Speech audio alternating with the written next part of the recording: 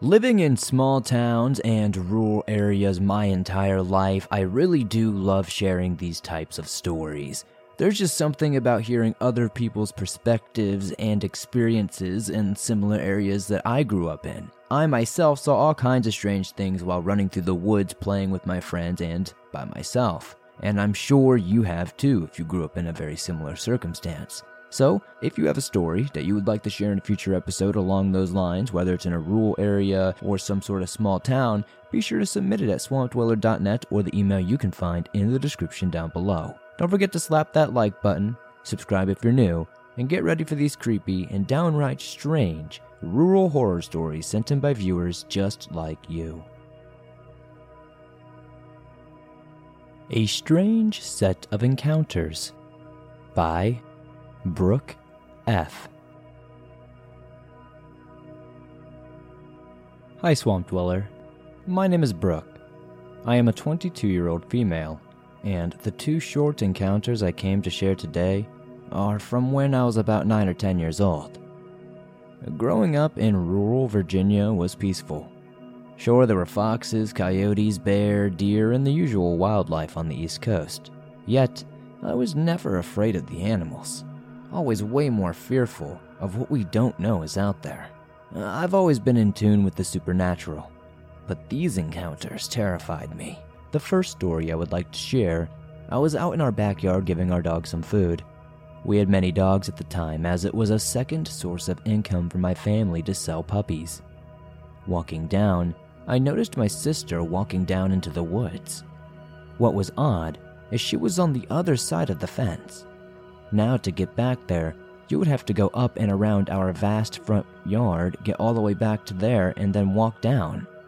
I had a weird feeling, but I called her to ask what she was doing. I never got a response.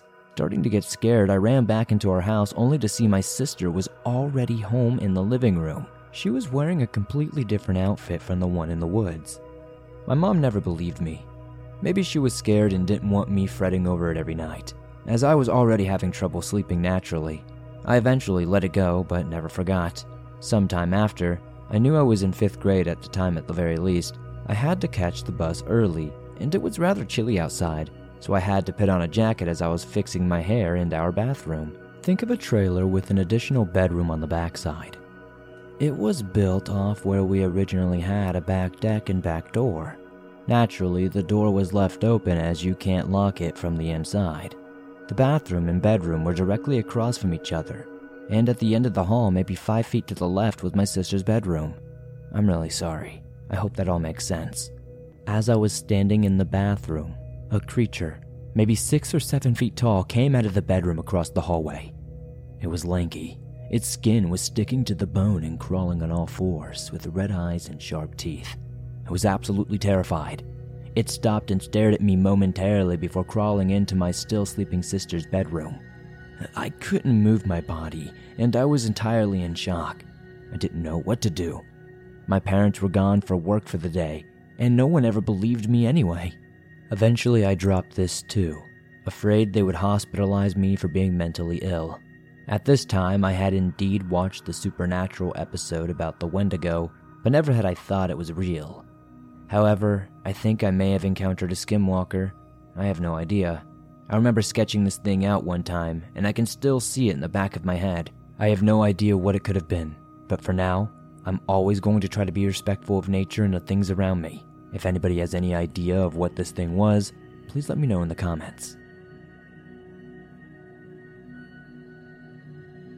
Who is the Jenkins County Jane Doe?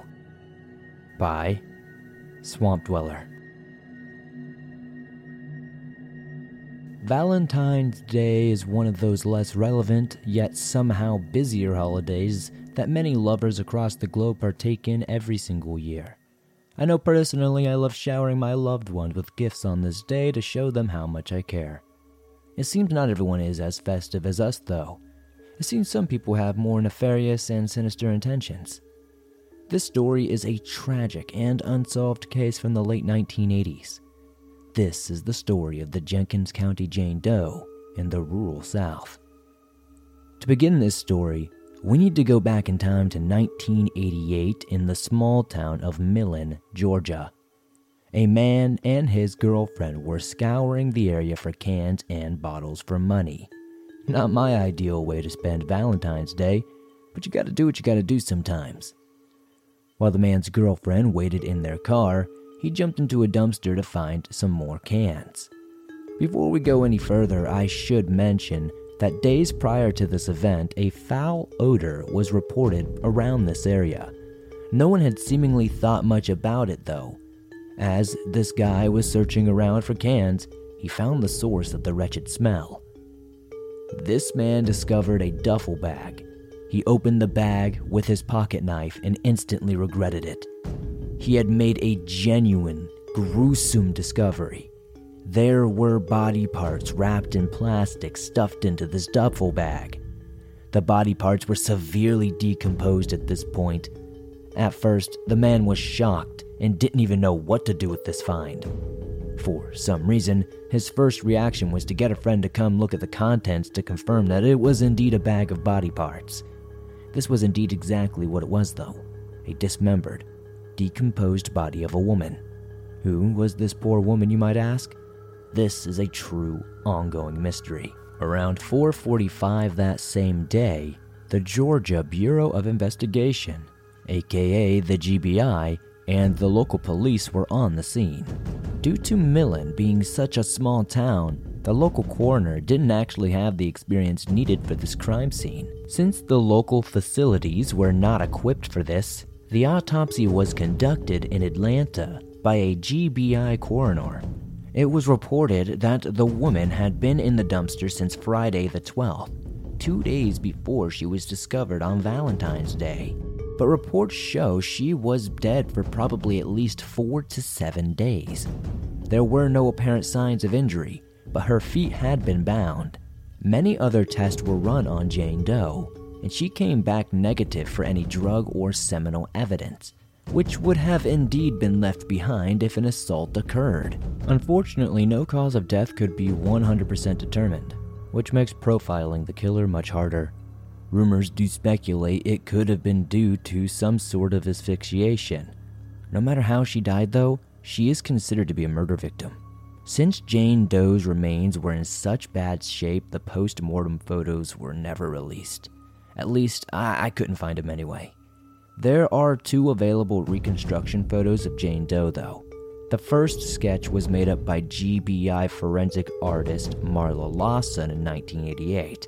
It was admittedly not to be as detailed as the composite that was later made.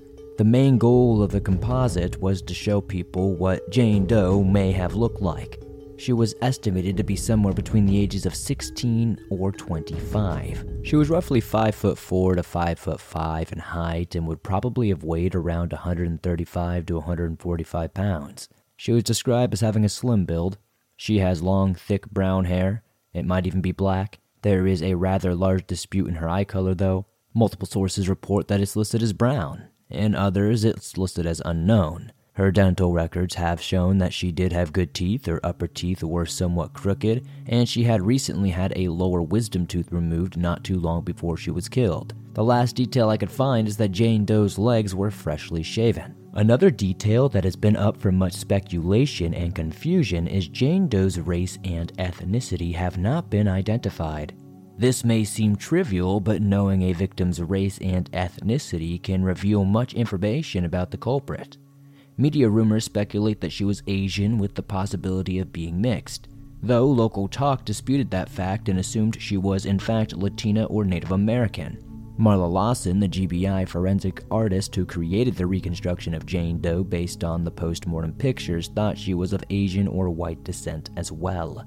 This stalemate and conflicting details could be a real monkey wrench in the progression of this investigation. Inside the duffel bag, officials found a pillow, bedspread, bed sheets, and a towel alongside the body parts. The pillow and quilt seemed to be from the same matching set. They both had the same rose design. The bed sheets reportedly had no procedures or unique markings. The towel had some sort of butterfly design printed on it. The bedding was eventually linked to a Korean manufacturer.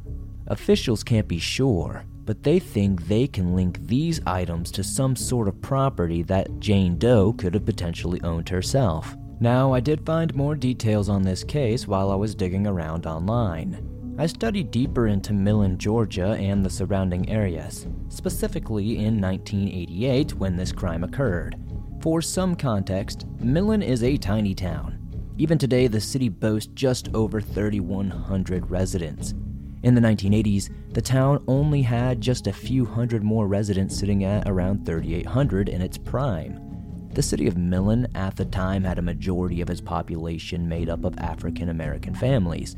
Asian American families were a tiny minority in Millen at the time. After looking at the historical table of the town's population, you can see that Asian Americans only made up 0.17% of the population. If we look at the Native American population, it was even less at only 0.06% of the people in Millen. So if Jane Doe came from any of these racial backgrounds, then a quick look into the residents at the time who fit those backgrounds could help determine who this girl is. Speculation that does argue against this point, though, is that due to the demographics of the area and that the fact that undocumented migrant workers came through the site seasonally, it is suspected that Jane Doe may not even be from the area at all, actually. It is common for serial offenders to abduct their victims and drop their bodies off in unrelated locations to confuse investigators. More specifically, the dumpster Jane Doe was found in was located off Kaiser Road and Old Perkins Road. Though the original dumpster was taken as evidence, the area has been cleared now to enlarge the road.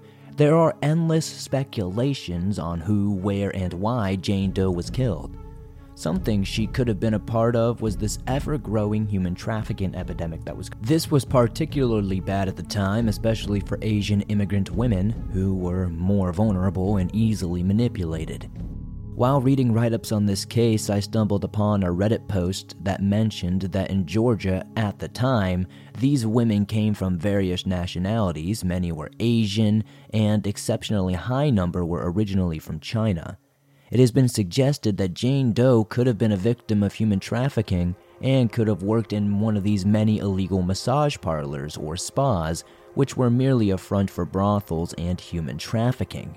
Some more exciting details noted at the time is that the man who initially found Jane Doe mentioned he saw a small brown car parked nearby. When he returned with his friend, he noted the car was now gone. I was able to find rumblings of additional reports of this alleged small brown car as well, but nothing damning would come of this report.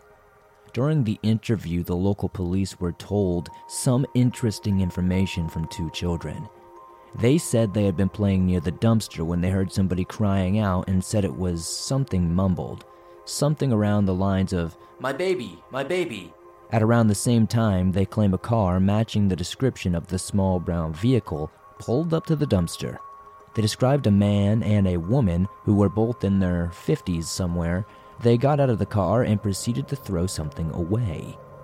On top of these developments, when police searched the dumpster further, they found a half-full gas can. It isn't apparent if they think this is related, but I figured I'd also throw it in there anyway. We don't have too much to go off of. It is speculated online that the killer probably planned to burn the body. When Jane Doe was discovered, many leads came in from the public. Before I wrap up this case and open up the discussion in the comments with you guys, there are a few leads that have come in. I know earlier that the only known witnesses to this event said they saw an older couple dropping something off in a car similar to one that was reported, but the most significant lead involved a 23-year-old man named Johnny Young. Johnny was a Millen native but lived in New Jersey at the time. Johnny was looked into after his friends called the police, alluding that they should try to talk to Johnny about the murder. Even more interesting, Johnny's uncle claimed to have seen him with a Puerto Rican woman who he had never seen before but matched Jane Doe's description. Here's where things got even more questionable. Johnny's uncle claims his nephew was involved with 2 drug smugglers. According to the uncle and a woman who also lived in the community, one of these smugglers was dating this unidentified girl. Johnny had run away with the smuggler's money and the girl. Johnny did admit to knowing one of the smugglers, but not the other one. He also stated he had no idea of some Puerto Rican girl. The GBI could not substantiate any of this evidence, but it is definitely something that we should put out there in the forefront, because it seems like a lot of people are talking about this, and a lot of the information is kind of coinciding with what we know. With our last twist in this case coming in 1991, Deputy Campbell of the Jenkins County Sheriff's Office received a phone call from an anonymous caller in New Jersey. This caller claimed they knew who killed the Jenkins County Jane Doe. The caller referred to Deputy Campbell by his first name and asked, "Do you remember that girl?" and said that he was tired of running. According to this caller, he claimed he had tried to turn himself in to the New Jersey police, but they had not believed him. The caller told Deputy Campbell to come pick him up and hung up. Deputy Campbell could never contact that caller again, though, but he firmly believes that Johnny Young called him that day. They eventually tracked Johnny down and asked him all about this stuff. But of course, he said he had no idea who made the call and it wasn't him. He relayed the exact same story as the first interview, but he did add in some new details, like how his uncle and another man had shown him the dumpster at some point before Jane Doe had been found. The GBI re-interviewed Johnny's family and friends, but this would of course end up as a dead end. Since this initial lead, though, no new information has been developed in this case. Johnny Young, the only suspect we had, died in 2006. So, I guess at this point, we may never know what happened to the Jenkins County Jane Doe. The Poplarville Incident by Madison D.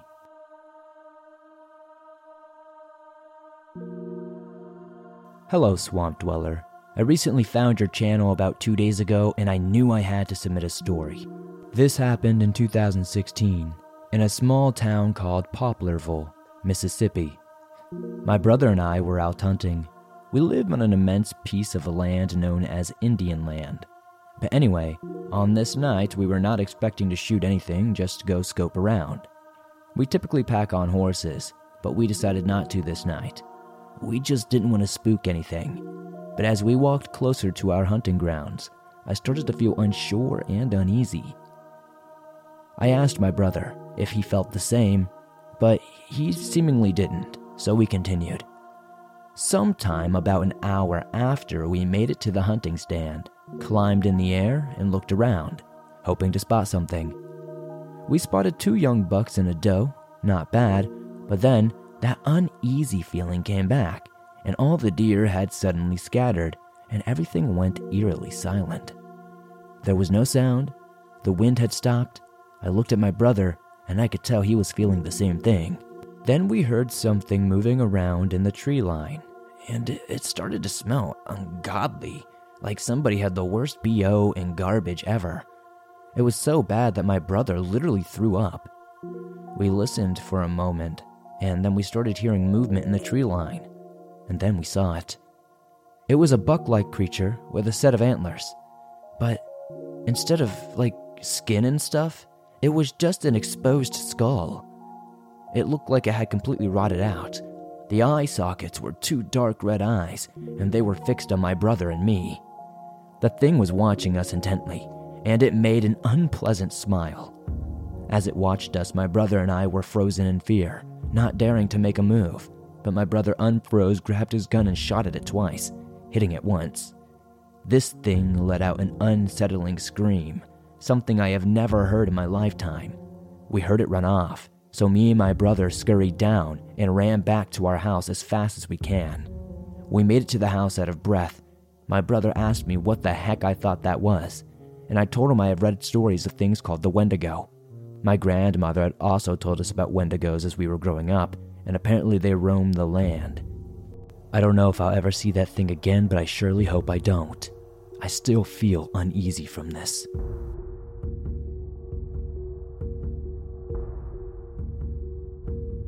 The Weird Guy by Far Divide 2510.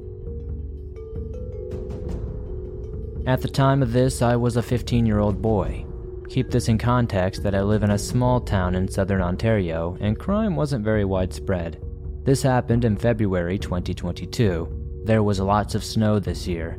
I was excited because of the week school break. So, while my younger siblings were at school, I wasn't because I had no exams for COVID canceling them and all that good stuff. So I was sitting at home and I decided that I wanted to go to Tim Hortons since I was craving one of their hot coffees. So I grabbed my earbuds and put on a podcast while I started walking. I believe it was either Swamp Dweller or something along those lines. So I got off my street, which keep in mind is this small road. Hence, I walked onto a longer road which took about 20 minutes to walk down to get to the main street I had to get to. Getting to Main Street, I now had to walk another 20 minutes to get to the Tim Hortons I was going to, so I continued down the road. I wasn't thinking about much, I was kinda just lost in my own head when suddenly a man in his young 20s stopped me about halfway down the road by touching my shoulder, and I was kinda shocked. I took my earbud out and looked at him. He then asked me questions that started innocently like, "Do you know where a cannabis place is?"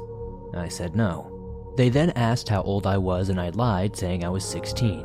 He then asked me if I had a phone. I said I did, but it was low battery. He asked me if I had a lighter, where I was going, and if I knew the bus schedule, which I lied about most things, especially where I was going. I just pointed in a direction and saying I was going over there. And then he said okay and crossed the street. I was so shocked, I took note of the guy just in case something happened to me.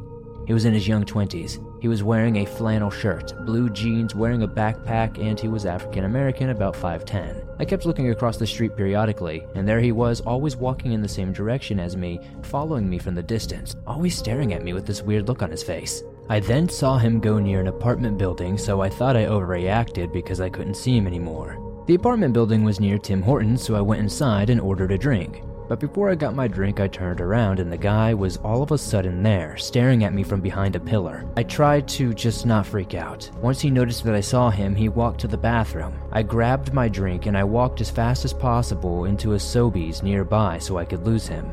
I then took extra measures, walking behind a home hardware store and walking farther because I was so scared that I didn't want them to follow me home, know where I lived, or any weird stuff like that. I've listened to way too many Scary Story podcasts.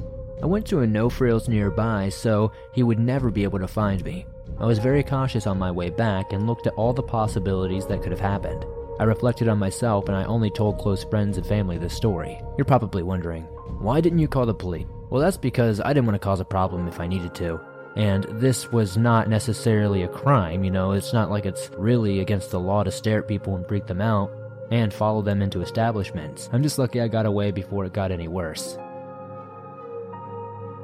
Today's episode is sponsored by HelloFresh. Now, with HelloFresh, you get farm-fresh, pre-portioned ingredients and seasonal recipes delivered right to your doorstep. Skip trips to grocery stores and count on HelloFresh to make home cooking easy, fun, and affordable. That's why it's America's #1 meal kit and trusted by the Swamp for nearly 3 years straight. It's the most festive time of year, and HelloFresh is here to help make the most of every moment. From holiday hosting to dinners during busy weeknights, you can count on HelloFresh to deliver fresh ingredients and seasonal recipes. 'Tis the season for saving money wherever we can. HelloFresh is cheaper than grocery shopping and 25% less expensive than takeout. So you can use those savings for holiday gifts or treat yourself. So what are you waiting for? Go to HelloFresh.com/swamped18 and use code SWAMPED18 for 18 free meals plus free shipping. Once again, go to HelloFresh.com/swamped18 and use code SWAMPED18 for 18 free meals plus free shipping. Join me and many others in the swamp and find out why HelloFresh is America's #1 meal kit.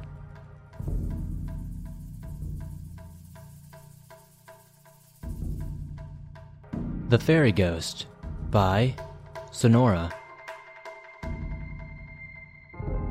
Later in the evening, sometime around 7:30 one night, a buddy and I were bored, so we decided to go to Knights Ferry, California. Knights Ferry is a well-preserved, old small town on a river for tourists to whitewater raft or explore the old bridge and brick buildings, which have bars on all the entrances and windows for obvious reasons. Since it was after dark, the small village was all ours to wander and explore as we pleased. We did this for about half an hour, our footsteps echoing off the looming dark old brick factories and stores. Finally, my buddy realized he had left his phone in his truck and left me near the old bridge while he went to check it. About 10 minutes later, I was starting to wonder where he was, when he suddenly came jogging up to me, pale-faced, looking absolutely terrified. through his huffing and puffing, he managed to get out that we had to leave because something had spooked the crap out of him. He waited to tell me until we were in his truck and on our way out. He told me that he had seen a shadow in the shape of a man with glowing yellow eyes standing in the doorway of one of the side bars in the main buildings. He said that when he lit it up with his flashlight, he could see right through it. So of course I made him turn around so I could check it out. When we got back there, he was absolutely refusing to get out of the truck, so I grabbed his flashlight and went back to the building to check it out alone. I thought I heard a few strange sounds and got chills and an eerie feeling, but unfortunately I didn't see what he saw. I know this is a short, sweet story and it might not be that scary, but we were terrified in the moment, and I still wonder what he saw to this day that made him so scared. This guy's pretty tough, and I've never really seen him scared since like that.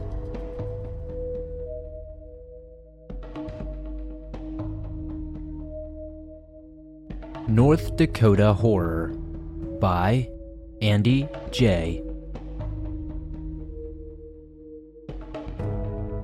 This happened to some of my friends and me during the summer of 2021 after my high school graduation. I'm from a small town in North Dakota, and my buddies and I are the stereotypical rednecks of the city.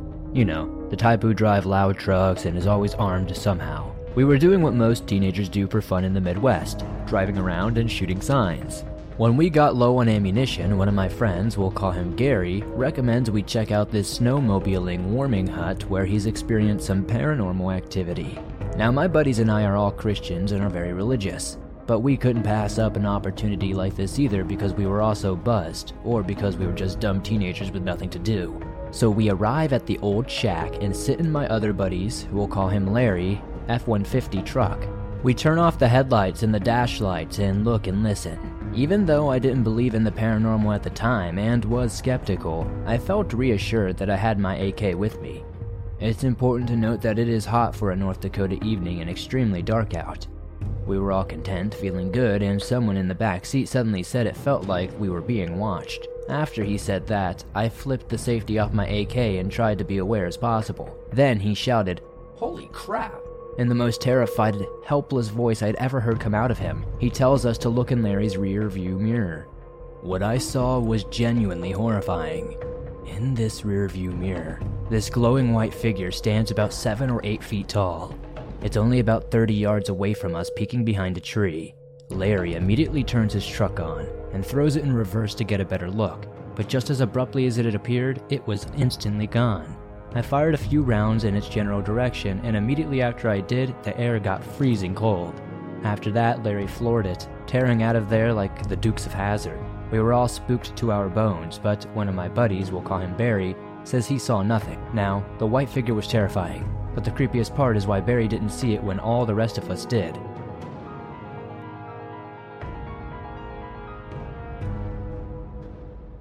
A Story Impossible to Believe by HorrorFam08. My father has had some terrifying encounters with these entities, but this spine-chilling tale comes from my uncle, a man of faith who walked the fine line between traditional beliefs and his Christian religion. When my father told me this story, I wondered, could it be true? Would this actually happen? That part I'll leave up to you. My father had 5 brothers, my dad being the 6th and the youngest. Stories of witches and the dark side of Navajo beliefs had come from his family, as did my mother's side. My uncle had worked for many churches, usually as a hired hand who could fix almost anything. Everything from cars to the usual maintenance needed in a home. He was the man you needed. One summer, while working on the water lines outside of a church, a pastor friend had come looking for him in need of answering a question and in need of some advice. Being a good friend, my uncle said he looked uncomfortable with what he was about to ask. The pastor asked him if he knew anything of skinwalkers. He was taken aback by this question and surprised that this friend would ask such a question. Then, coming to terms with his question, he was never so shocked. Many in his close group of friends sometimes asked what they were. Not trying to be rude, he asked the pastor why he wanted to know such things. The pastor begins to tell him a shocking story that would make anyone wonder if it actually happened. The pastor had become friends with a family on the Navajo reservation for the exact location I will not say. He had become relatively close with his mother and father since these were the first real friends he had made since moving to the reservation. The family was intimate with each other. They had a total of 4 kids and had an extended family around the area. Their only problem child was their youngest son, who sometimes would get in trouble with local law enforcement. At this point, he has gotten involved in a local gang. The father told him this gang was ruthless and at times violent. The family pleaded with the son to leave the gang and hoped he would get away, but to no avail. The son had been with that gang for about a year and had become close with the leader. The leader, the son explained, he was a very violent and at times crazy individual, and this made him very feared. The gang members whispered rumors that the leader dabbled in witchcraft rather than skinwalking. Unfazed by this, the son still stayed.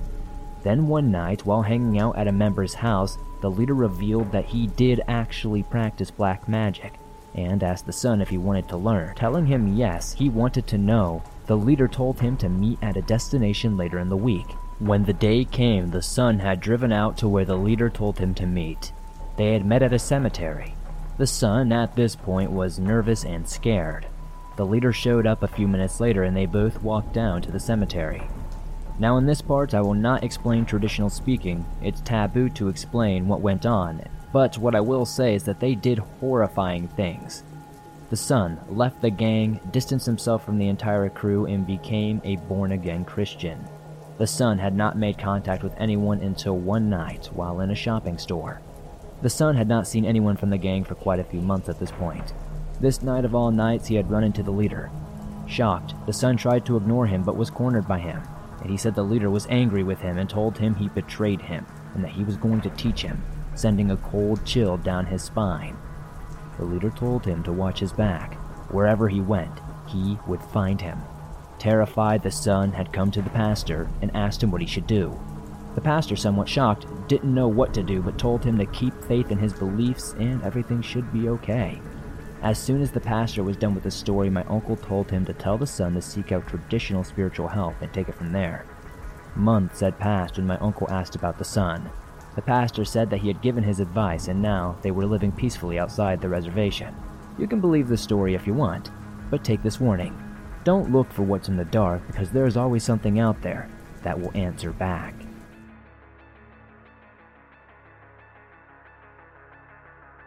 Thanks for listening to these creepy and allegedly true rural and small town horror stories sent in by viewers just like you.